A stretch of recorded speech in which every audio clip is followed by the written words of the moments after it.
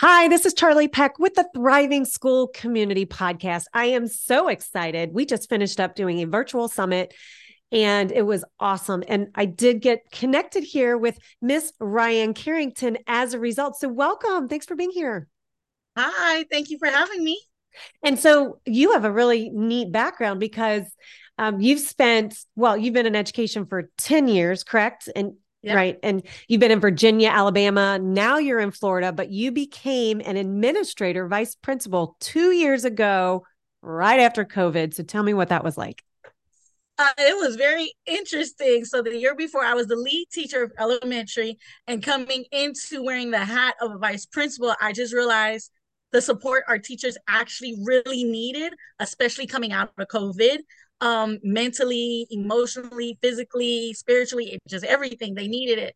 And they needed to know that throughout this time, the administrators were going to have their back because kids' learning gaps were behind, and teachers needed grace and mercy to know that we're gonna make this up, we're gonna close this learning gap, we're gonna get back on track. And that's basically what happened right after COVID, and I became a servant leader very fast. Nice. Oh my gosh. And so what's unique about the school or even the area that you're in? So our school is a Christian school, and we serve predominantly within the city of North Miami. Our population is almost 98% Haitian Creole at our school. Nice. We have about 2% Hispanic and then 1% Caucasian. But literally, we have ELL students, we have just students that come to us from different backgrounds. Here in Florida, we have this amazing scholarship that allows everyone to attend public school and private school of Mm. their choice, and comes with a huge learning curve and a huge learning gap that takes place in the classroom, and that we feel that effect every day. Wow. Okay. So I didn't know about that. That's pretty neat. And I'm wondering, what is the population like the demographics of your actual teachers and staff in the building? So most of our staff is between Hispanic and African American. Yeah. Okay. And so I usually ask that because we talk in public schools candidly about the demographics and whether or not the kids see their teachers as themselves, right? If they have representation. And I think it's an important, I don't know, it's an important point, I think, and I keep hearing about. What do you think?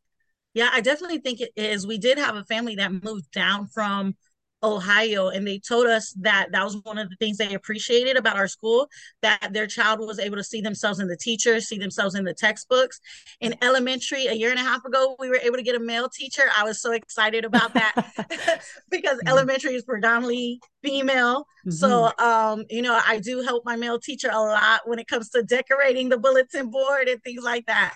But having him in elementary helps out. Our middle school department is completely male staff.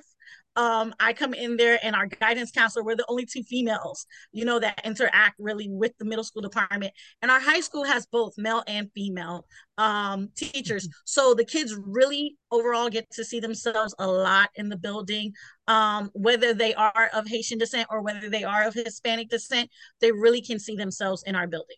That's awesome. That's awesome. Thanks for sharing that. I think it's important. And it's interesting that we met at the virtual summit that we held recently for improving school mental health, thriving under pressure. That was the theme of it. And so you had really positive responses from that. And that's how you and I connected. So I'd love to hear like why it was so important for you to be there and to bring whatever it is that you took away from it back to your own school. So the theme alone, thriving under pressure, that stood out. I thank my colleague Gavin Ganner, who introduced me to the workshop and to the presentations, because I was in that midst of now 3 years being into administration. I got a good handle on this part. I have a good handle on this part, but I feel the pressure. I do feel the pressure of trying to fill his shoes while trying to be my own person. And I needed the workshop. I needed it so much because the different speakers all were touching on just different aspects of everything I was going through.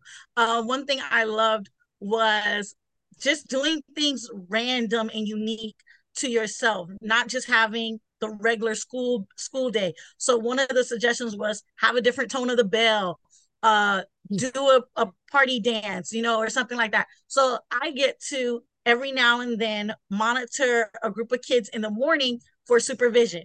And I love doing it. So I, made a schedule for the teachers. And then one week I put myself down on the schedule in our rotation. So throughout the year, they get me like 5-6 times throughout the year where I do the supervision and give the teachers a break in the morning. And when I have the kids, we're doing the floor is lava. We're doing Simon Says. So the kids love that they get to play with their vice principal. They also see a sillier side of me, a fun side of me as well. And we just have a great time in the morning before they head to class. That is so important. I mean, it's true. Like school, the traditional school has kind of a connotation of strict and quiet. Being quiet means you're being good, and not all the time, but some people kind of get stuck there. So it's really nice that you play. Like, it's nice that you play. How important do you think that is for older kids too?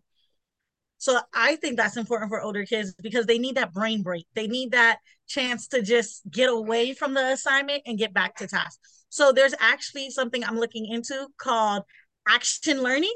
So it's when you bring in action into your learning, when you bring in the movement, even for high school students, it's very important to have that. Even if you do a simple floor is lava challenge with them, to see them jump up real quickly on their desk or on their chair, and you, the teacher, also jump up on your desk, on your chair, I think it will just break the ice in the classroom and give them a brain break and let them get back to the task.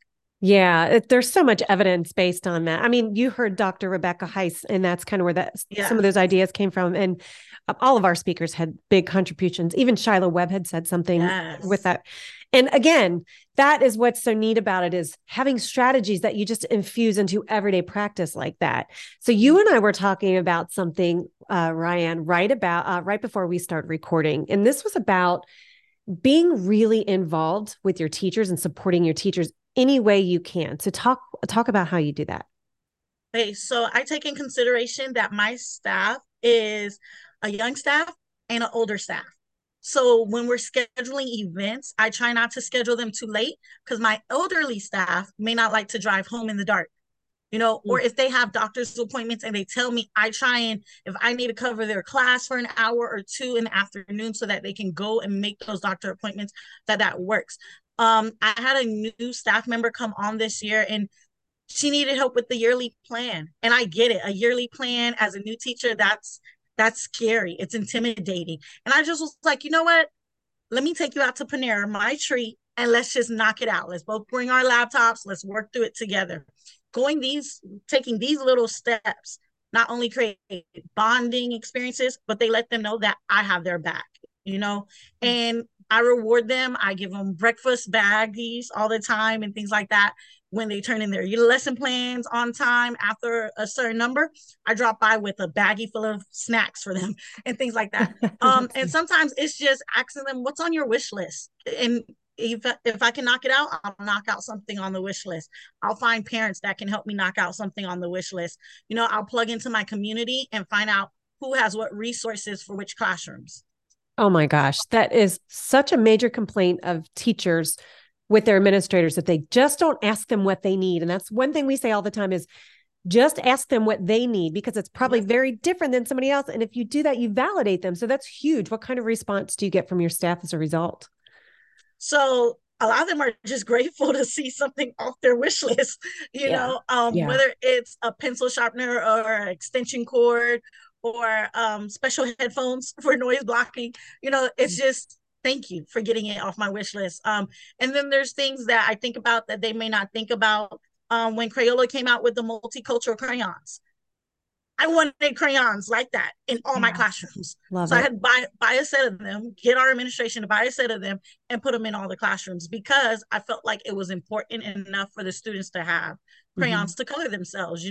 I'm glad we're no longer just black and brown crayons. There's peach, there's, almond, there's honey. And I love how Crayola did that as well. Yeah, just so smart, and certainly needed, probably a long, long time ago, of course. Okay, so let's get back to the coverage that you do for your teachers, and you definitely go out of your ways to make sure they feel supported. We talked about this too when we weren't recording, so I'd like to bring it up here. How do you manage that without overloading yourself? So the best way I manage it without overloading myself is having a realistic conversation with myself during the summer and looking at the calendar and really figuring out when I need my days. When do I know that I get tired? When do I know that I feel under pressure or I feel under stress? So I know the first couple months of school from August to October, I'm good. I'm hyped. I'm still excited about school starting up, everything. I can make it to Thanksgiving break. I can make it to December break. So I don't really need any mental days off there. I can fluctuate those with the weekends and the holidays. So during those weekends and holidays, I really maximize that. Whether I'm doing a staycation like I just did for Labor Day, or whether I'm really just spending time with family and friends and taking that digital mental break and literally turning off my phone, turning off my email, turning off everything for one day. And I kind of notify people and let them know this day, look, I'm not going to have my cell phone on me. Don't call me. Don't email me. I'm not going to look at it. But then I know that that January to May stretch is where I need to plug in some days off from school. And I have a great principal here who even will allow us once or twice of the year to do a work day from home. So I really appreciate that because it does mean a lot to me. I'm not a person who takes work home, but when I do a work day from home, I work out of Starbucks because I don't bring work home. That was something I set my mind up to in college, that I don't take work home.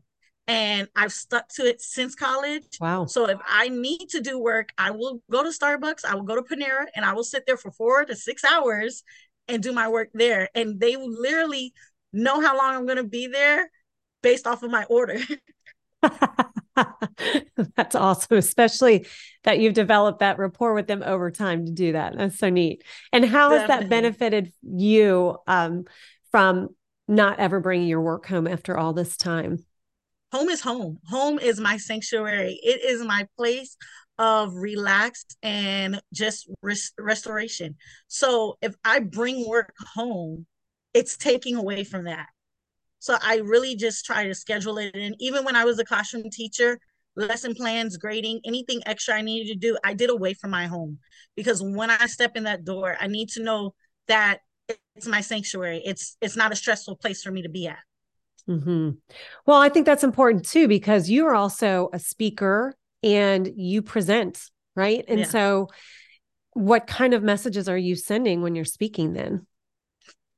So I'm definitely sending mental health is important. And that encompasses everything about you. From your safe space. And for me, my safe space is my home. And it's a place where I'm not judged. I'm not, I'm not the teacher. I'm not the vice principal. I'm just Ryan.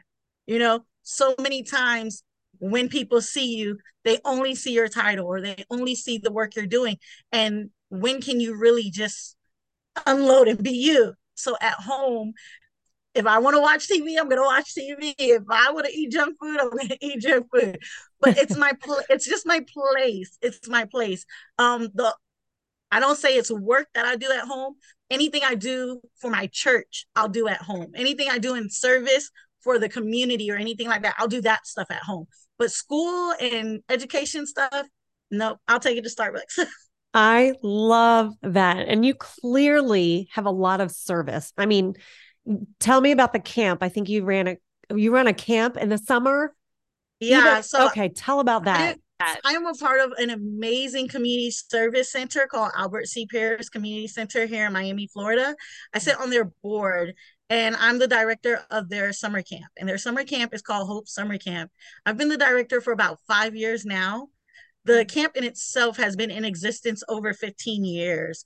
This camp brings STEM to a low income area in Miami, El Portal, Little Haiti, and Miami Shores. And at this camp, the kids not only have STEM activities introduced to them, but they also can make up their learning gap of math and reading every day. So every day they get math and reading. Every day they get STEM. They get an art activity. They get fed. The state actually feeds our lunch program, so we get that covered. Children's Trust donates a handful of supplies and funds for us. Every Friday, they get field trips. And then I have an amazing other director that sits on there with me called named Marlene Gyro. And she works in Broward as a social work service and counselor. She comes in and she does our emotional stuff. She does everything sales. She does everything with the kids' mental health, everything. So she keeps me on my toes, knowing what's what about mental health in kids and things like that. And what we really saw this summer is that from COVID, our kids are really overly emotional and very sensitive. So as teachers, as educators, we got to know how to work with that. We got to know how to pivot to that, you know? Yeah. So what's your plan for that? Well, how are you going to equip them with the information that will not only help them manage themselves well, but respond effectively to kids? Yeah, so definitely training. Training definitely takes a lot of that. Understanding that the child's not perfect and that children are going to need help and guidance through things. Sometimes it's just reapproaching it and having a different tone of voice when you talk to a kid. Because nowadays kids really don't respond to the yelling and the what I call the dog barking at them anymore. They really want to know you care about them, and that only happens when you bond with kids, you know, when you take that time to let them know you care. So, for example, in my office, I have snacks. I don't interact with many high school students because I'm always in the elementary department, but all the high school students during lunchtime come to my office to get a snack, but they know they can't get a snack without speaking first and saying hi. So it's just, okay, nice. I'm showing them also to, you know, acknowledge the person in the room. Sure, you can have a snack, it doesn't matter. They also know that if they need anything as far as school supplies or anything like that, Miss C probably has it. So go to her first before you have to go to the store, nice. And things like that. So it's just being there and being available for them and building that relationship inside and outside of school. I think is also important. Our students know that we like to celebrate them. So if they're in a community football league, if they're on a community team, if they're working with the council for their local city, to let us know. And if they're having events, we try to make those events. As I said before, we're a religious school. So anytime one of our students let us know they're getting baptized, we make an effort to show up to their church to make sure that their families know and their church know that their school is a part of that decision as well. Oh my goodness. Like what a clear sense of community you all have there. I mean, I know, and it's probably not as large of a school as some of those out there, which might afford some of that. However, I think you can do that in any school of any size, sheerly because of that energy you have and because of that passion you have for kids and the adults in the building. So here's what I would like to kind of land on, because this is so important that you've been saying. Clearly, kids are supported, and clearly you know how to support yourself. What message do you have for other leaders and teachers? Like, teachers are struggling. What message do you have? Like, what should they be doing as a next step for them? I know it's complicated. Yeah, I am a firm believer in therapy. I'm a firm believer in having someone to vent to talk to. My best friend lives in Alabama and she's a reading coach. Anytime I need to vent about what's going on in my building, I call her because she's in a whole nother state. I know she doesn't know anyone. She doesn't have judgment. And she's a level-headed person that can tell me, nah, you're wrong. You know, like they're right, you're wrong. You need to go back and apologize. And then I also have Gavin Ganera, I told you before. He was the person who was in this role before me. And I use him as a mentor because he understands the day-to-day work that I'm doing. He's walked this path. So I use him as a resource. I'll call him up, vent to him, and figure out how to maneuver, how to be that good leader. I'm not ashamed of asking for help and telling someone, like, I don't have all the answers right now, but I'm going to learn and I'm going to try and figure it out. So I think as educators, we need to recognize where our shortcomings are, figure out how to fill those gaps, put the people around us that we need to put that will also build us up, but also hold us accountable. And then we need to seek help. It's okay to not be okay. It's not okay to do it alone and in silence. You have to let someone know when something is going on with you at home. Even if you're a religious person and it's just to have somebody to pray with you, you need to do that. but it's so important in this day and age. I think we all have learned from COVID that isolation is not good for any of us. God didn't make us for isolation in itself. So definitely reaching out, seeking help, and as administrators, doing what we can to support our team as best as we can. Sometimes that means leaving your office and stepping out into the cafeteria. Sometimes it means leaving your office and going into the first grade class, or going into the fifth grade class, going into the seventh grade class, and actually teaching the lesson and letting the teacher go for a restroom break or a mental health break.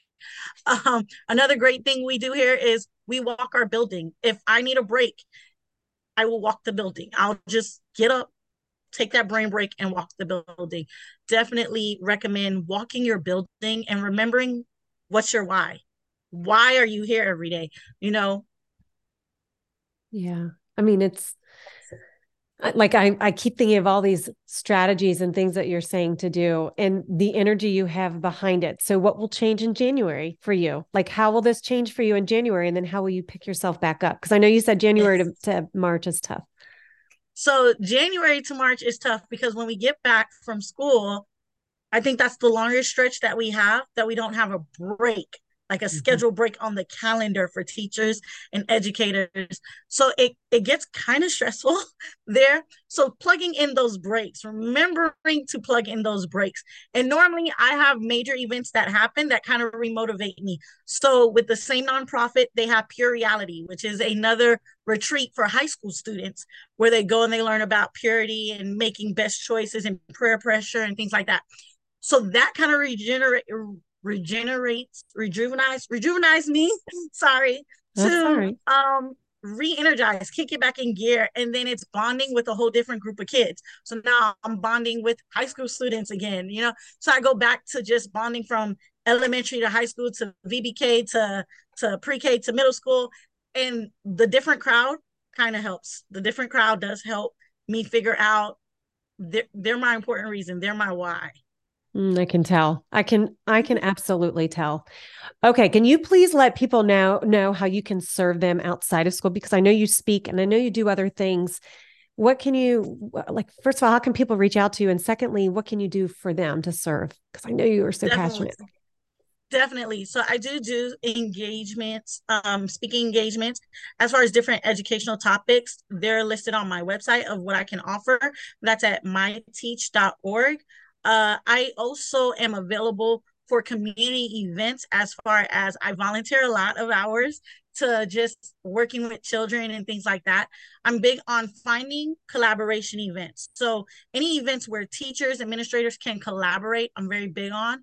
Um, I've created a Padlet that can help with just different resources for teachers, and it's a free Padlet.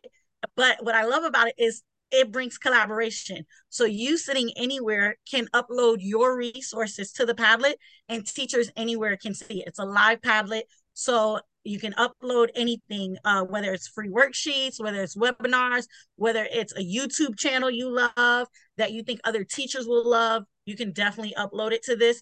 And then teachers everywhere who have this link are available to use the resources on it. That is so kind of you to share because we need the resources. I mean, my goodness. And myteach.org is where they can go to check out your list of topics Yes. that you speak Yes. about. Yes. Okay, that's great. Is there anything that you would like to say that we kind of haven't covered, Ryan? Be kind to yourself. You're not going to get it all right. You're not going to be perfect at it. Be kind to yourself. Today is the day to where we just need to give kindness more to each other and shower each other in grace and mercy and start each day anew. Don't hold on to the past. Don't hold on to history from 10 years ago, because at the end of the day, life is way too short. We've all learned that lesson. And if we're not in a good mind space, we can't be in a good mind space for the people we serve. Ooh, that's a good one. That is true. Well, we will leave it at that. Oh my goodness. Well, thank you so much for being here. I really appreciate it. No problem. Thank you for having me. Okay.